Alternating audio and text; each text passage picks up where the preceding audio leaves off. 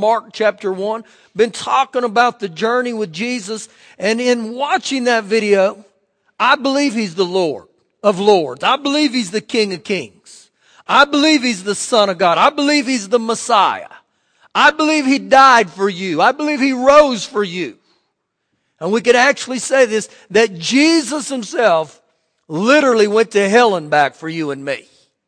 And so this is what we're going to talk about a little bit today. Again, the journey of Jesus. If you were with us last week, we talked about His life, how His ministry started there in Matthew. And we saw in Matthew 4 how He was tested with 3 vicious and incredible temptations, but He passed them. And not only did He pass them on that journey, He showed us how to pass them. Now here we are in Mark chapter 1, and this is one of the first events ever in His ministry right here. Begin with me, Mark 1 verse 16. And as He walked by the Sea of Galilee, now I'm going to highlight that to starting out immediately because there's some significance in this, and we'll fill in the blanks as we go. But as He walked by the Sea of Galilee, understand this, that the Sea of Galilee was the lowest point in all of Israel. And this is where Jesus' ministry began, right here. And so He's at the Sea of Galilee. And He saw Simon and Andrew his brother casting a net into the sea, for they were fishermen. They were fishermen. And you see Jesus' ministry began around people. It wasn't about religion or fulfilling anything.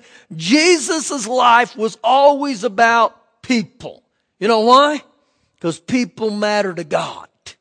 And so He goes on in verse 17, and Jesus said to them, "Follow me, and I will make you become fishers of men." Once again, Jesus highlights the goal. Jesus highlights what was priority in His life, people. They immediately left their nets and followed Him. And when He had gone a little farther from there, He saw James the son of Zebedee and John his brother, who also were in the boat mending their nets.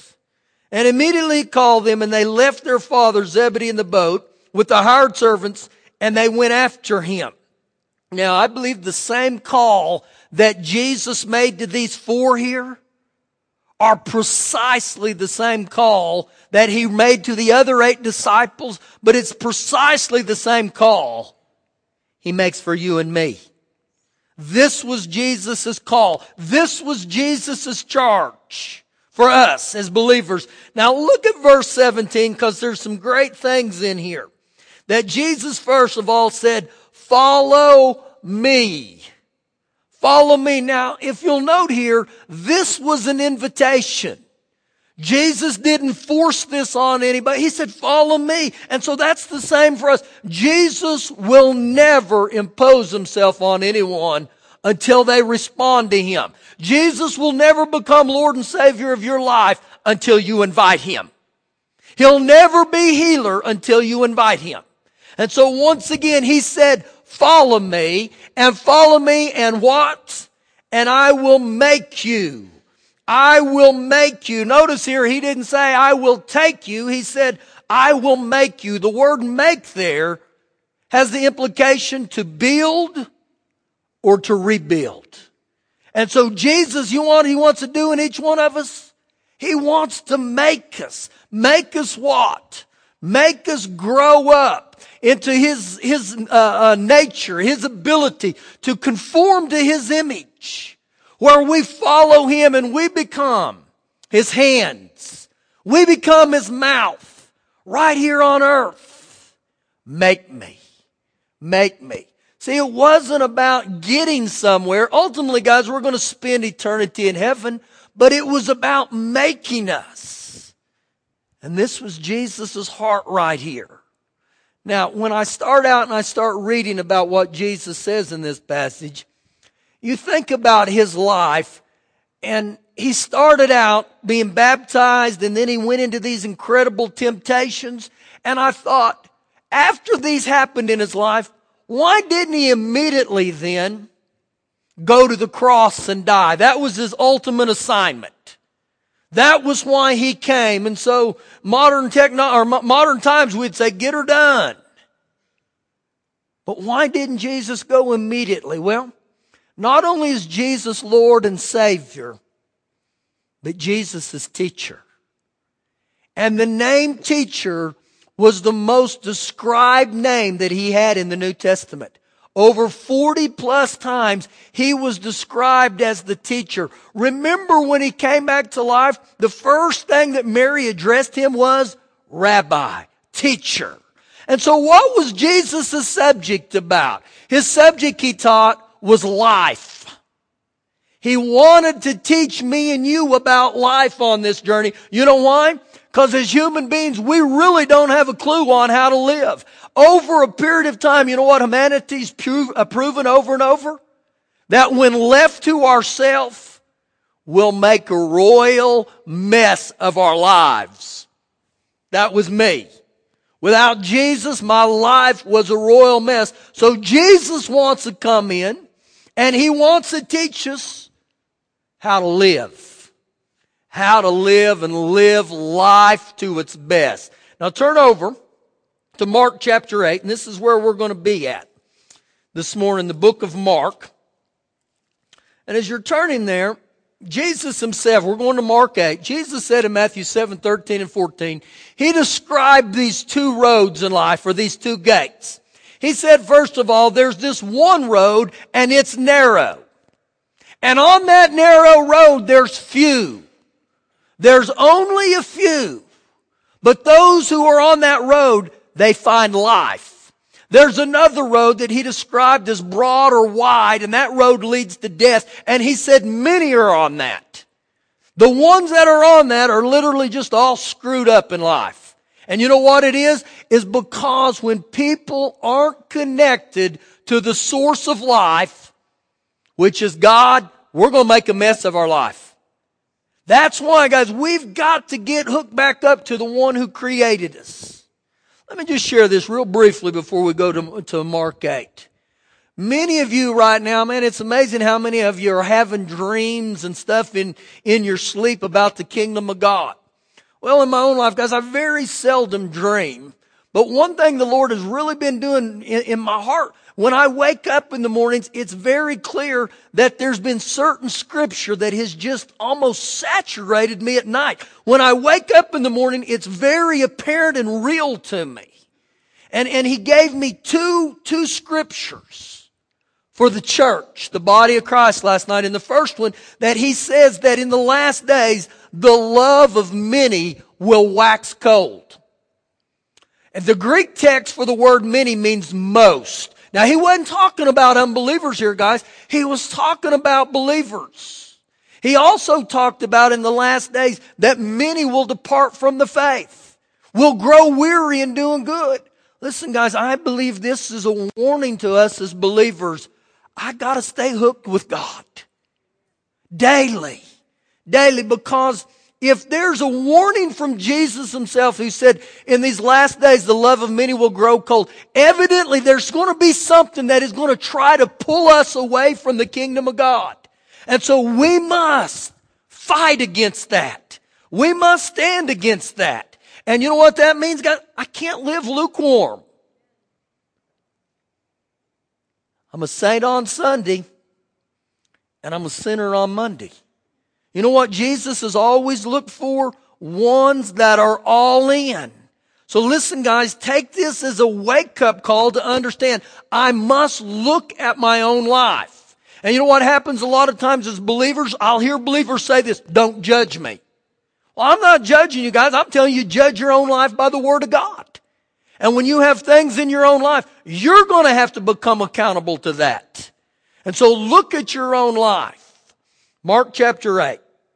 Begin with me in verse number 27. Now Jesus he's well into the first year of his ministry here. And he says in verse 27, now Jesus and his disciples went out to the towns of Caesarea Philippi and on the road. Now, when you look at Jesus' life in the book of Mark, his life was always in the motion. So you see that in Jesus' life in Mark, it was a series of road trips. This is what's going on. So on this road trip, he says to his disciples, say to them, who do men say that I am? So they answered, John the Baptist, but some say Elijah, and others one of the prophets. Now, just as the video said a minute ago, he's not comparable to anybody. There's none that compares to him. And as great as a man as John the Baptist was, and Elijah and the prophets, none of them compared to Jesus, and there'll never be a man that will compare to Jesus. You know why? Because he was without sin. As great as John the Baptist, he had sin. And so Jesus right here says, who do men say that I am? Now, I believe not only was he asking his disciples that, I believe this is something he asked us, because throughout history, you've heard people describe who Jesus was. Some said he was a prophet. Some said he was a priest. Some said he was just a man. But look what Jesus says next. So he said to them, but who do you say I am? Who do you say I am? So you know what Jesus has now done? He's become very personal. Now this is big in me and you's life, because Jesus was getting personal when he said, who do you say I am? I don't care who your mom says I am. And I really don't care who Aunt Susie says I am. And I don't care who Uncle Buck says. Who do you say I am? And that's what's going to be important for every one of our lives, because Jesus will be to you who you believe he is. I believe he's Son of God. I believe he's the Messiah. I believe he's the only way to the Father. I believe he's the only way to heaven. Why do I say that? Because the scriptures talk about that. So he gives them this great analogy here, and he says to them, who do you say that I am? And Peter answered and said to him, you are the Christ. You are the answer. Then he strictly warned them they should tell no one about him. And Jesus began to what? To teach them that the Son of Man must, and that word must there indicates necessity. He must suffer many things, be rejected by the elders and chief priests and scribes, and even be killed. Now Jesus here, guys, he declares that he's going to die. And in the book of Mark, he declares that 3 different times. This was the first time he said that I'm ultimately going to die. He knew that was his destination. And after 3 days, I'll rise again. Verse 32. And he spoke this word openly, frankly, or precisely. Then Peter took him aside and began to rebuke him. Interesting, huh? Every time I read this, I think, oh my gosh, Peter begins to rebuke Jesus. And think about this just for a minute. Why would Peter do that? I believe the reason Peter begins to rebuke Jesus is because of what Jesus said in verse 31. He said, I'm going to suffer many things. I'm going to be rejected or disapproved. And ultimately, I'm going to die. So what does that all mean? Well, remember what we read there in Mark chapter 1, when Jesus gave the disciples the invitation, follow me. Follow me. Now that was an invitation. He didn't force any of them. So Peter in his life, he's accepted the invitation. He's saying, you know what, Lord Jesus, I'm going to follow you. But guess what? Peter's not real thrilled about following Jesus anymore when Jesus starts talking about this. I'm going to suffer. I'm going to be rejected. And I'm going to ultimately die. You know why Peter doesn't like that? Because he's really not very fond of thinking this may happen to him. So Peter, in all his brilliance, he rebukes Jesus. And he takes Jesus aside. And this is what I believe he said to him.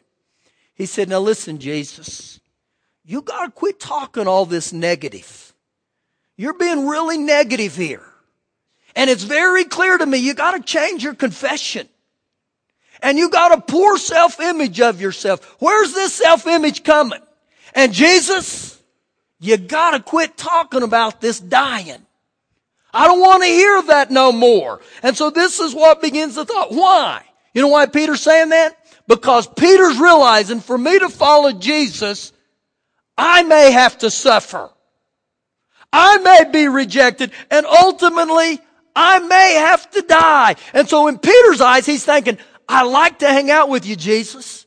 I like seeing these miracles. I like seeing the blind see. But I'm really not real thrilled about this dying stuff. And so after Peter rebukes him, look what happens in verse 33. But when he had turned around and he looked at his disciples. Now, think about this. Peter rebukes Jesus, and I'm sure all the disciples are thinking, what kind of stupid is he?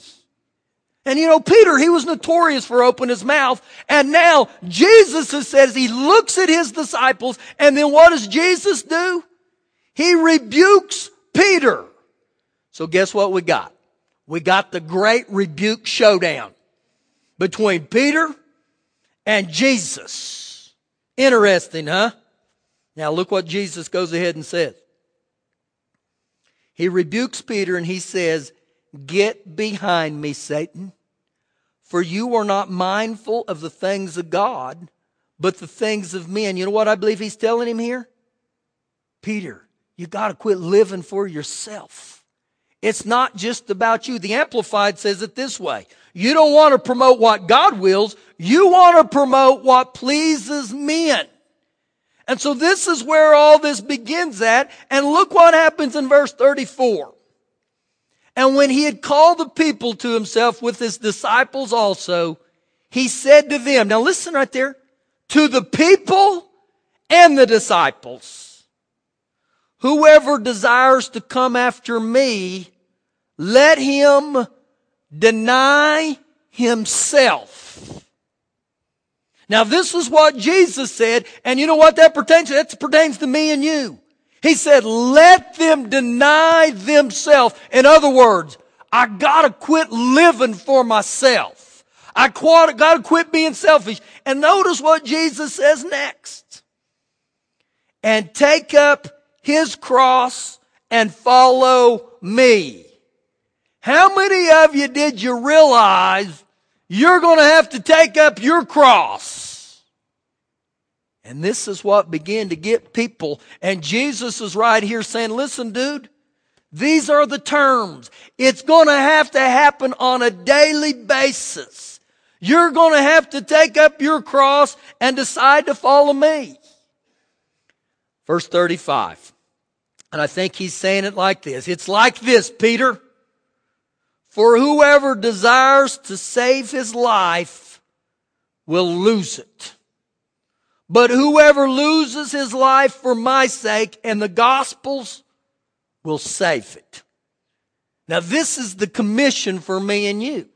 I got two choices here, guys. I can live for me and ultimately lose my life, or I can live for Jesus and the gospel's sake. And what did he say? You're going to gain life. Verse 36. For what will it profit a man if he gains the whole world and loses his own soul? Now when Jesus made this statement, guys, this just wasn't a word or a sentence he said. This was a fact. That you can gain this world, gain the whole world, but ultimately lose your soul. And so Jesus right here, I believe he's preparing his disciples for this is what's going to happen to you if you really want to follow me. Not only did I pay a price, you're going to pay a price. Keep reading. Verse 37. Or what will a man give in exchange for his soul? For whoever is ashamed of me in my words right now, in this adulterous and sinful generation, of him, the Son of Man will also be ashamed when he comes in the glory of his Father with the holy angels. Now you know what he's saying here? The life that Jesus is teaching me and you, that I cannot continue doing what I want to do. In order to follow Jesus, I'm going to have to do some dying. And look what he said, in this adulterous and sinful generation. So you know what he just said to us? You know what adulterous means? Unfaithful. Unfaithful. Jesus is raising the bar and he said, listen guys, two things. You got to be faithful to me and you got to get rid of that sin in your life. This is what he prescribed. Now the reason I believe Jesus is doing this, he wants to make you into a masterpiece. He wants to develop both of us, all of us. Not that we live by this manufactured world, but we let Jesus come in and make us. And not only that, then we don't forfeit eternal life. Is that a possibility? It has to be, or why would he have even mentioned this? Now once again right here, guys, Jesus' subject, his life, or his subject he taught was life. Jesus had a PhD in life. How do I know that? John 10:10 says that he came to give you life and that more abundantly. And so when we begin to get a hold of what Jesus teaches, he's going to teach us how to live life right here. You know, and I don't want to downplay heaven at all, guys. Heaven is going to be an awesome place. Every one of us, there are going to be mansions there. It's going to be a place where there's no crying. There's no pain, there's no tears, there's no sickness, there's no disease. But even when Jesus said, I came to give you life, he didn't say when you get to heaven. I believe he's wanting us to live the abundant life right here. So what is he telling us? When you're going through this life, guys, there's going to be seasons where you're going to have to suffer. And there's going to be seasons where you're going to be rejected. And there's going to be seasons where you feel like everything around you is death. And that may be where you're working at. Think about this right now.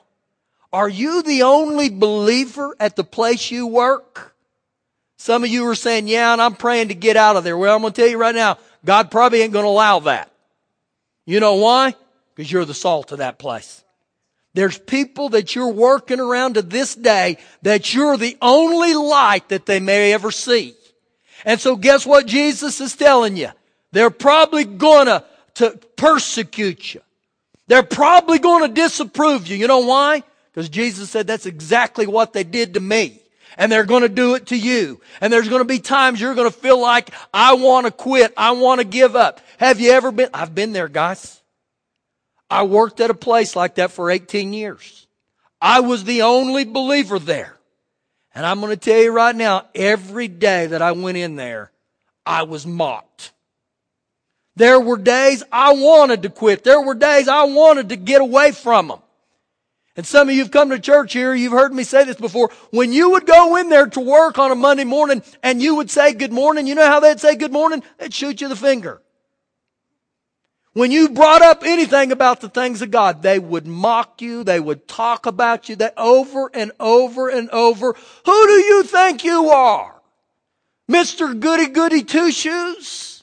And I remember at their company parties, everyone would be drunk but me and Shelley.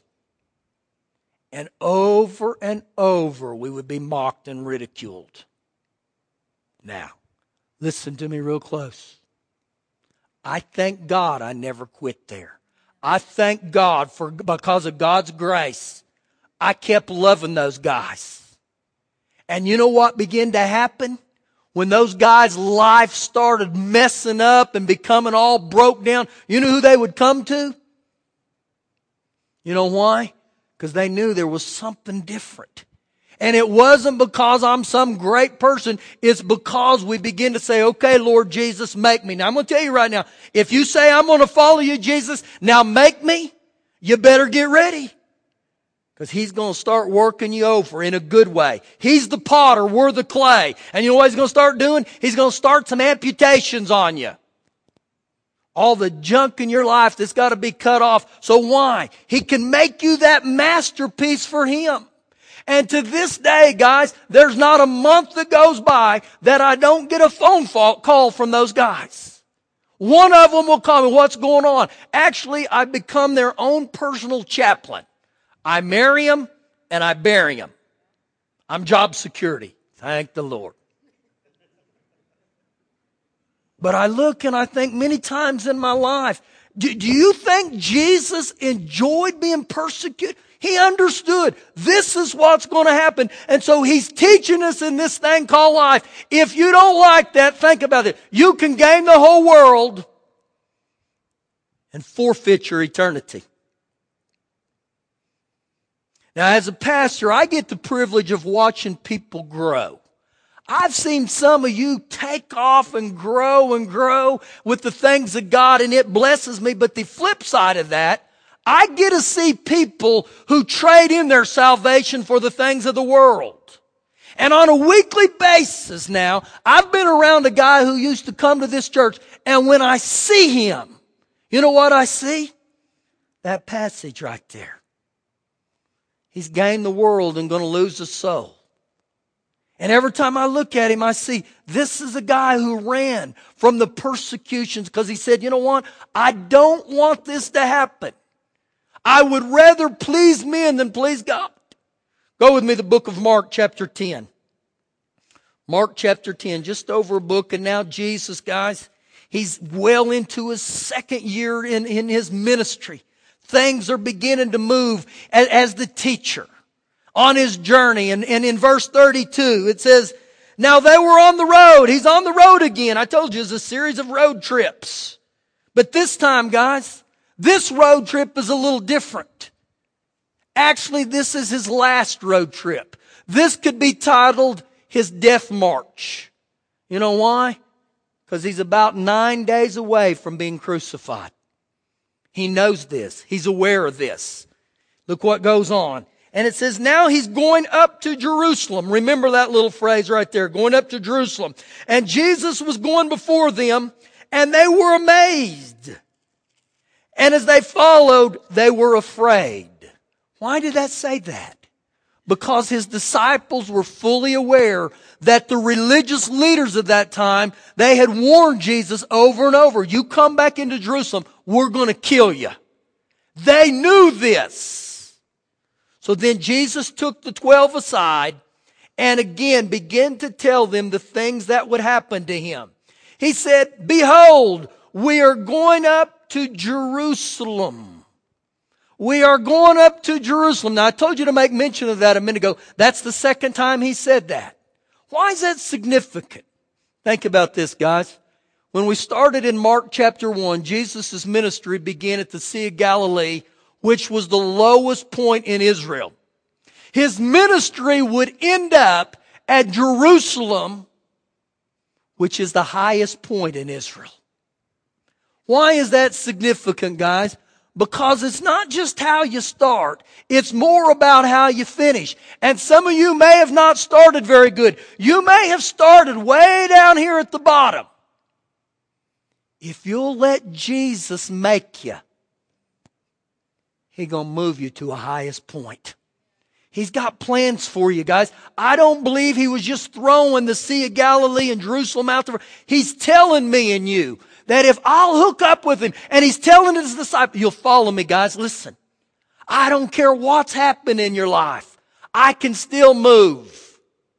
You don't have to show me your hands. How many of you started bad in life? That's me, guys. I can honestly say the first 20 years of my life, you know how much God was in my life? Zero. There was no God. I knew about God, but I didn't know God. And so because I surrendered and said, you know what, Jesus, I'm going to follow you. I'm going to give you. Look what He's done. He begins to make me. He begins to make me. See, God's still in the business that He takes messes and makes miracles. He's still going to help if you'll just hook up and say, okay, Lord, I'm going to live for you. If you would have told me at the age of 18 what I would be doing today, I would have laughed you out of town. I would have said, I'll bet you everything I have. Back then I didn't have very much. That will never happen. But once again, guys, listen, just what Jesus said to His disciples. I want to make you a masterpiece in this life. I want to use you. I want you to be able to become a fisher of men. And so you know what Jesus was telling them right there? The same thing He tells us. Your number one priority in life is not how much money I can make. It's people. His people. Because people are the only things that will live for eternity. And so he goes up to the highest point in Jerusalem. And he says, and the Son of Man will be betrayed to the chief priests and to the scribes, and they will condemn him to death and deliver him to the Gentiles. This is the third time he announced his death, but this time he does it with added details. They will mock him and scourge him and spit on him, and they will kill him. Why do I tell you that, guys? Because there's a lot of this stuff right here that when you begin to serve Jesus, this is what's going to happen. This is what's going to, and the Bible talks about there were many disciples who departed. They said, we're out of here. We're not going to do that. I believe this, guys, right now, more and more and more and more in the United States of America, we're going to see incredible persecutions begin to come. Nothing like we've ever seen. I'm just warning you right now. I mean, you look at one like Tim Tebow. I look at the person. He's on every talk show at night. I've seen Letterman. I've seen those guys mock him. I've seen those guys on Comedy Central mock him. They do little skits about him bowing and doing that. But you know what I see about him? It doesn't move him a bit. And that's where we might as well get and say, it doesn't move me. Because you know what Jesus is saying here? He knew they were going to spit on him. He knew they were going to mock him. You know, whether we believe this right now or not, this is happening in the Northeast of the United States right now. That there's a strong push against the pulpit. That if you talk about certain things from the pulpit, it has now been described as hate crimes. For speaking the truth. You know what? If you ever see me get cuffed and taken off here for speaking the truth, don't feel sorry for me. Say, Pastor was speaking the word. Pastor didn't bow. Because you know what? I've made up my mind. I'm not going to bow. I'm not going to bow. And you know what? I'm just going to say this. Even when we go to Mexico, when people say, do you realize people are dying there? I do. And I also realize that Jesus never said, don't go where people are dying. And we get all freaked out about that stuff. I'm not prophesying or praying that Shelley goes down there and dies. But you know what I do know? If she does, I'll see you on the other side, dear. You fought the good fight of faith. Are you prepared? I'm prepared for that, guys. She knows that with me. That's part of this journey. My life is more than the 120 years I'm going to live here. Some of you caught that. I would like to have great grandkids. Have them all lined up, a bunch of them. And say, man, my papa, he's a man of God. He lays hands on the sick and stuff happens. He casts out devils. You know, the greatest thing I think our kids and grandkids could ever say about us, they never compromise the gospel. They never compromise the gospel. Now, how many of you can say that about your life right now? See, Jesus is taking and lists these right here. He goes on to say, all that about what's going to happen, and look how he ends in verse 34. And the third day, he will rise again. You know what the message says? He'll rise alive. Now this is very significant for me and you because every time in a believer's life there's death, you know what death always resulted in the kingdom of God? Life. Life. But so with resurrection, guys, on the other side, it's always going to be better. Always going to be better. What happens as a believer when you die? You get to go to heaven. It's going to be better. And so this is what I believe Jesus is telling them. You may go through some stuff here. But guess what? I'm going to arise after 3 days. And life is going to be so much better for you guys. I believe this is big for all of us. That when we keep following Jesus, He's going to make you the real thing. He's going to make you that masterpiece, that you're not going to be a plastic person. You're not going to be a person that's manufactured by this world. You're going to be a saint of God. And you're going to say, I'm going to serve you, Father. See, don't think these guys in the Bible got there, guys, by spending all their time at church in the back row talking about what they're doing at Starbucks. They all went through stuff. I mean, I think about John the Baptist. He was John the Baptist. He was John the Baptist, man. He was a bad dude. He's beheaded. So we don't want to hear that. Beheaded. But you think about those guys. They didn't get in this book. They didn't get in the Faith Hall of Fame by being a bunch of pansies. They got in there because they said, you know what, Lord, we're going to follow you to the end. Just read about Peter and Paul's life. And I love this passage here because at one time his name was Peter the Pathetic. And because he allowed Jesus to make him and he got full of the Holy Ghost, he went out swinging. It's the same as us. But I got to stay hooked to Jesus because Christianity isn't Christianity without a cross. Without a cross.